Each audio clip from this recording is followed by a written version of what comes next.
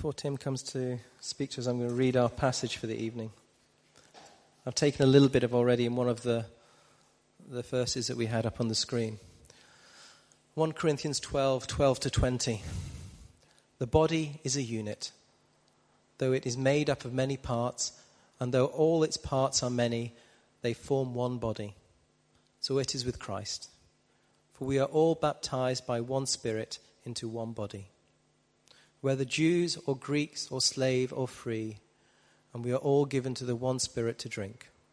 Now the body is not made up of one part, but many. If the foot should say, because I am not a hand, I do not belong to the body, it would not be for that reason cease to be part of the body. And if the ear should say, because I am not an eye, I do not belong to the body, it would not be for that reason cease to be part of the body. If the whole body were an eye, where would the sense of hearing be? If the whole body were an ear, where would the sense of smell be? But in fact, God has arranged the parts of the body, every one of them, just as he wanted them to be. If they were all one part, where would the body be? As it is, there are many parts, but one body.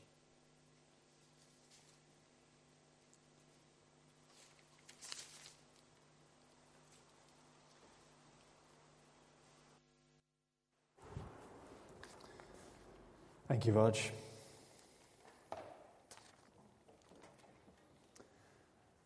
Until recently, Ironing Board Sunday was the day when new cadets would turn up at Sandhurst for their year of intensive training to become an officer in the British Army. We took one of our children there for that the other year. They're all told to come dressed smartly, and they all turn up dressed in all their finery.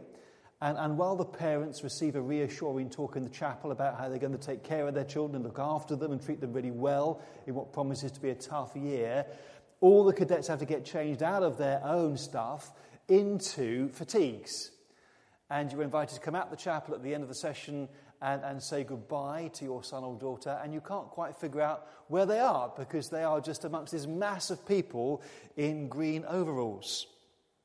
Part of the initiation process is, to some extent, an attempt to suppress individual identity. It's just a way of integrating people into a highly effective single unit.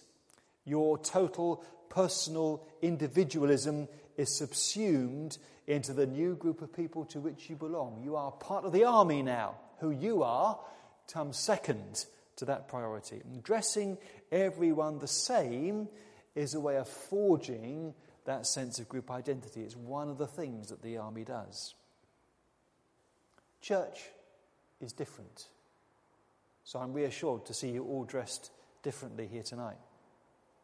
To be sure, the Spirit of God does seek to unite us all into a single body of Christ, weld us together into a corporate group of people with a fresh identity, but that doesn't mean we all have to be the same. Doesn't mean we have to lose our individual identity. Far from it.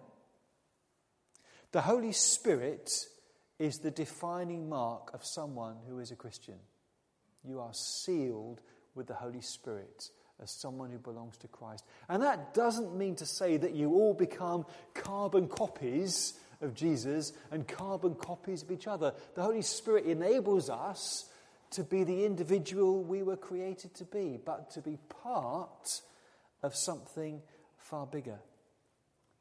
If you have the Spirit of Christ, you belong to Christ. If you don't have the Spirit of Christ, you don't belong to Christ. It's as simple as that. But if I have the Spirit of Christ living in me and you have the Spirit of Christ living in you, then we both share in the same Spirit. And if that's the case, then by definition, we are members of the same body. We belong together because the Spirit in me connects me to you because the Spirit is in you as well. My spirit, the spirit of Tim Carter, is unique to me. You won't find my spirit in anybody else. The Spirit of Jesus is unique to Jesus. You won't find the Spirit of Christ in any other body but the body of Christ. But that means that everyone who has the Spirit of Jesus is part of Christ's body. We are all indwelt by the one Spirit, makes us all members together. In all our differences, members together of the same body of Christ. There's a corollary to that. It means that an isolated Christian, someone who says, I belong to Jesus, but I don't belong to the church, that's actually a contradiction in terms. The early church father says you can't have God as your father without having the church as your mother. You belong to Jesus, you belong to his people. You love God, you love his people. The two go hand in hand. They are inextricably connected. John Stott described an unchurched Christian as a grotesque anomaly, which is strong language, but it expresses how important he felt it was for a Christian to be part of the body of Christ. If you have the Spirit of Jesus, necessarily you are part of the church, because the church is the body of Christ. As Paul puts it, we were all baptized by one Spirit into one body.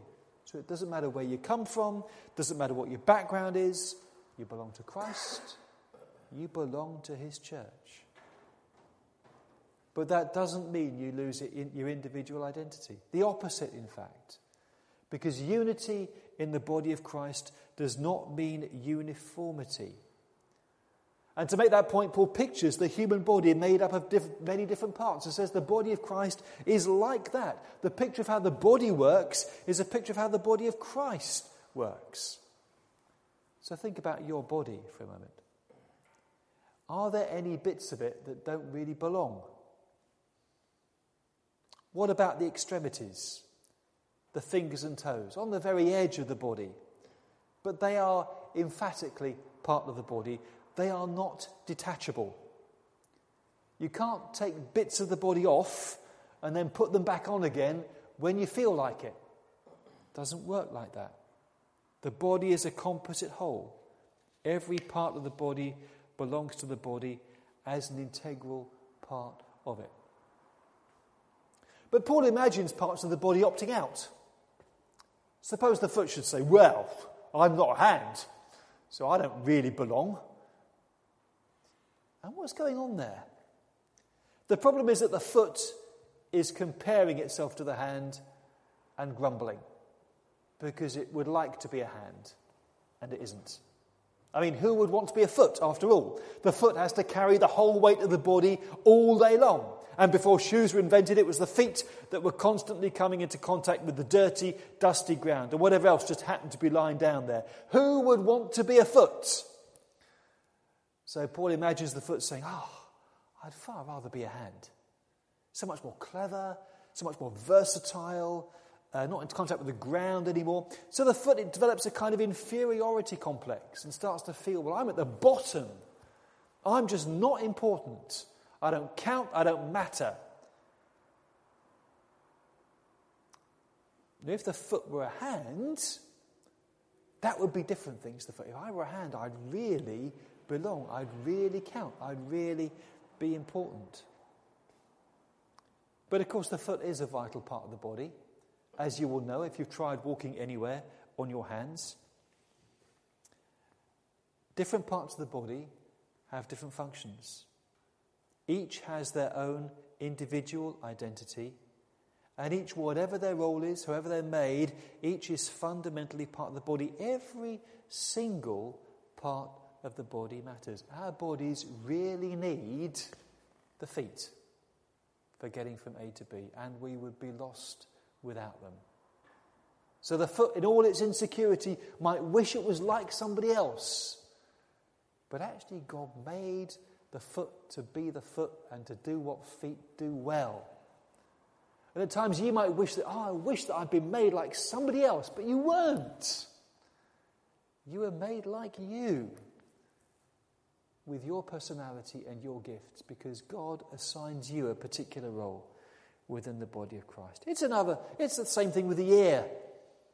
Another bit of the body that's right on the edge of things, sticking out on either side of the head, feeling distinctly second-rate compared to the eyes. After all, the eyes are so much more attractive. You don't say, I just love gazing into your ears, do you? It doesn't happen. Eyes can be beautiful. Eyes are incredibly complex. They are so versatile, adjusting to light, focusing on objects at different distances, looking in different directions. You can easily imagine the ear feeling clumsy, second-rate in comparison. Maybe even resenting the eye its success, because it's so very easy for someone who feels insecure to end up disliking anyone who makes them feel inferior. So the ear might think, well, the eye's got it, the eye belongs, but I don't. But actually the ear is a vital part of the body. And if the ear could learn to be content with its identity as the ear, actually the ear does a brilliant job of doing what it's supposed to do. Sometimes doing a better job than the eye, because if you're waiting at the station to catch a train, you will hear it coming long before you can see it. It's just a different skill set. The point is that the body of Christ is made up of different parts, and each individual member of the body is unique and distinctive and different. But each individual member belongs. And God rejoices in the diversity of the body. And it's made deliberately that way. We are all created to be different because it says God has arranged the different parts of the body, every one of them, just as he wanted them to be. God delights in diversity. God delights in your uniqueness. You may wish sometimes he hadn't made you quite as unique as he did, but he did. And he made you because he wanted you to fulfill a particular role. Each part is designed to find fulfillment in its own unique function and identity, working in cooperation with other parts of the body with other gifts. Paul makes the point that if we were all the same, there would be no body. A giant eye is not a body at all. Neither is a giant ear. If the whole body were an eye, the body would be deaf. If the whole body were an ear, there'd be no sense of smell. As it is, as the psalmist puts it, our bodies are fearfully and wonderfully made. And they are an image of how God assembles us together as a host of different individuals, each of us with our own identity, with our own personality, with our own gifts, and together we make up the body of Christ. And all the different parts of the body cooperate to get done what the body needs. There is no one who does not belong. No one who does not have a role. If we belong to Christ, if the Spirit of Christ is in us, then we belong to each other, no matter how we might feel about that. Sometimes we can make the mistake of thinking or talking about the church as if it was something external to us. Lots of people do this. The church should do this. Actually, that might be you as part of the church to do this. We are none of us detached from the church. As if we could say, well, the church, I'm not part of it, the church should be doing this. No, we are all part of the church. We can't detach ourselves from it or step outside it or pretend that we're not.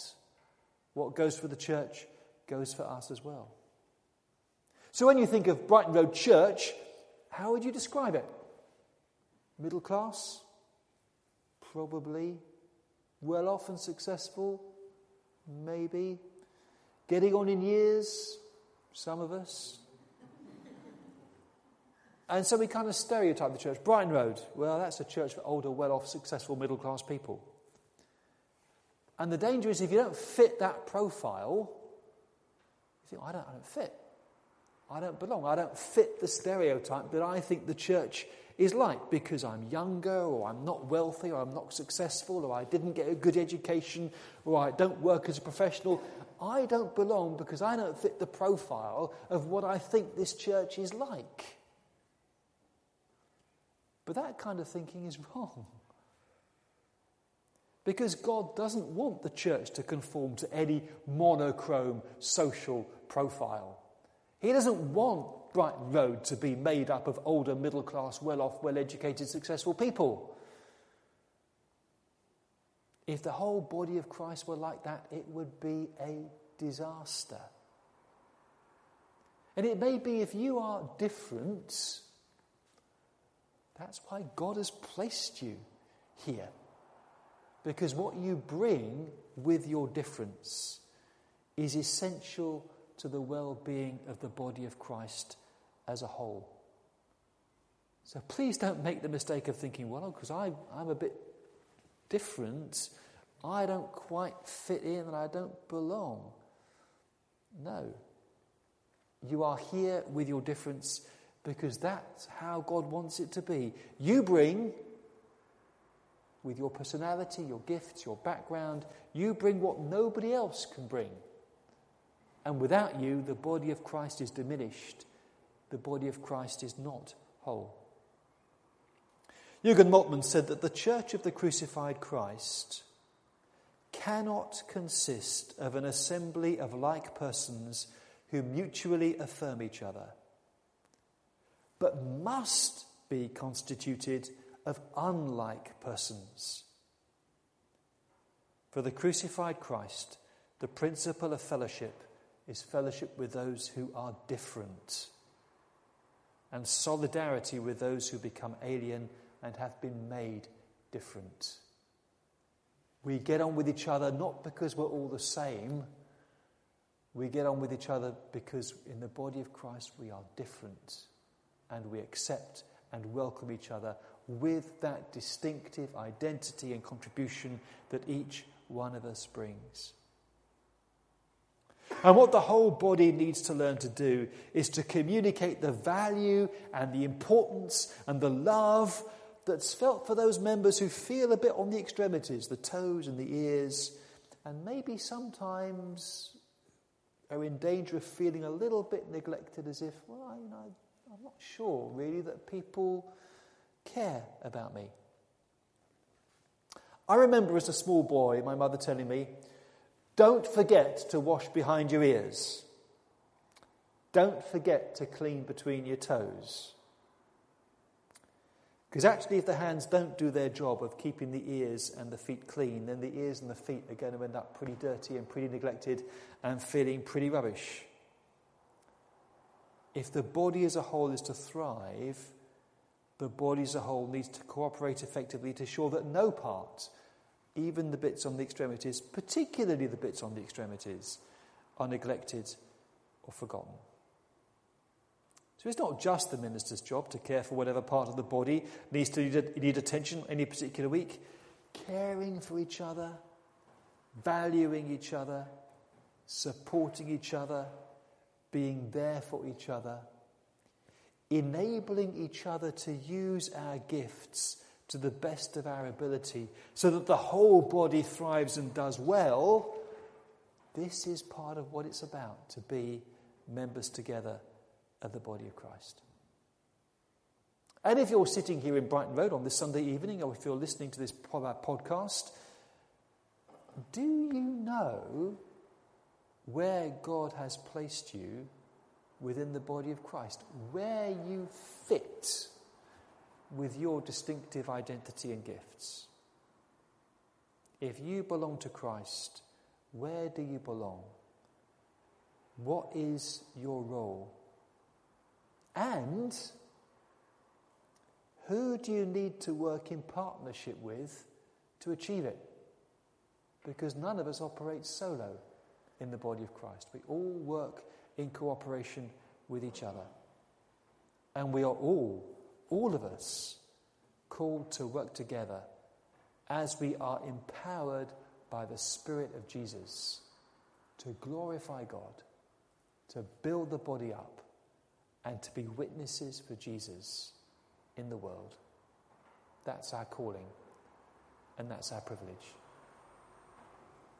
So let's pray.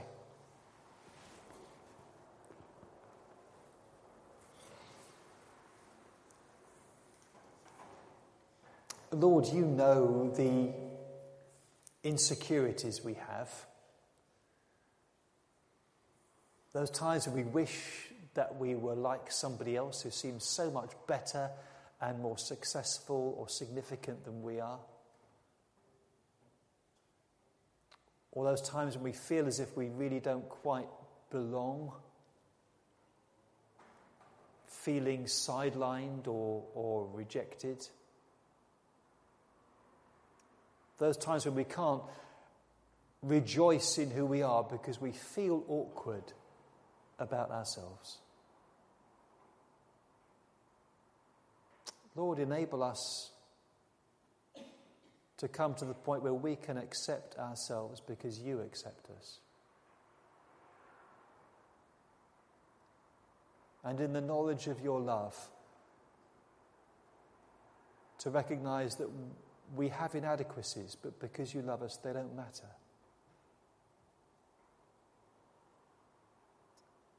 And Lord, we pray that you'd make this part of the body of Christ a place where people find that acceptance and that confidence to be able to use the gifts that you've given to us effectively in partnership with others, where relationships can be built where everybody knows that they belong,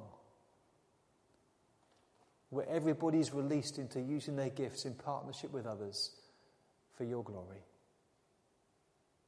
Lord, if we feel a bit detached, reconnect us, surround us. May your Spirit flow through our hearts and unite us to your body and join us together as one body, as one people, to glorify and praise your name. For we ask it in your name, Lord Jesus Christ. Amen.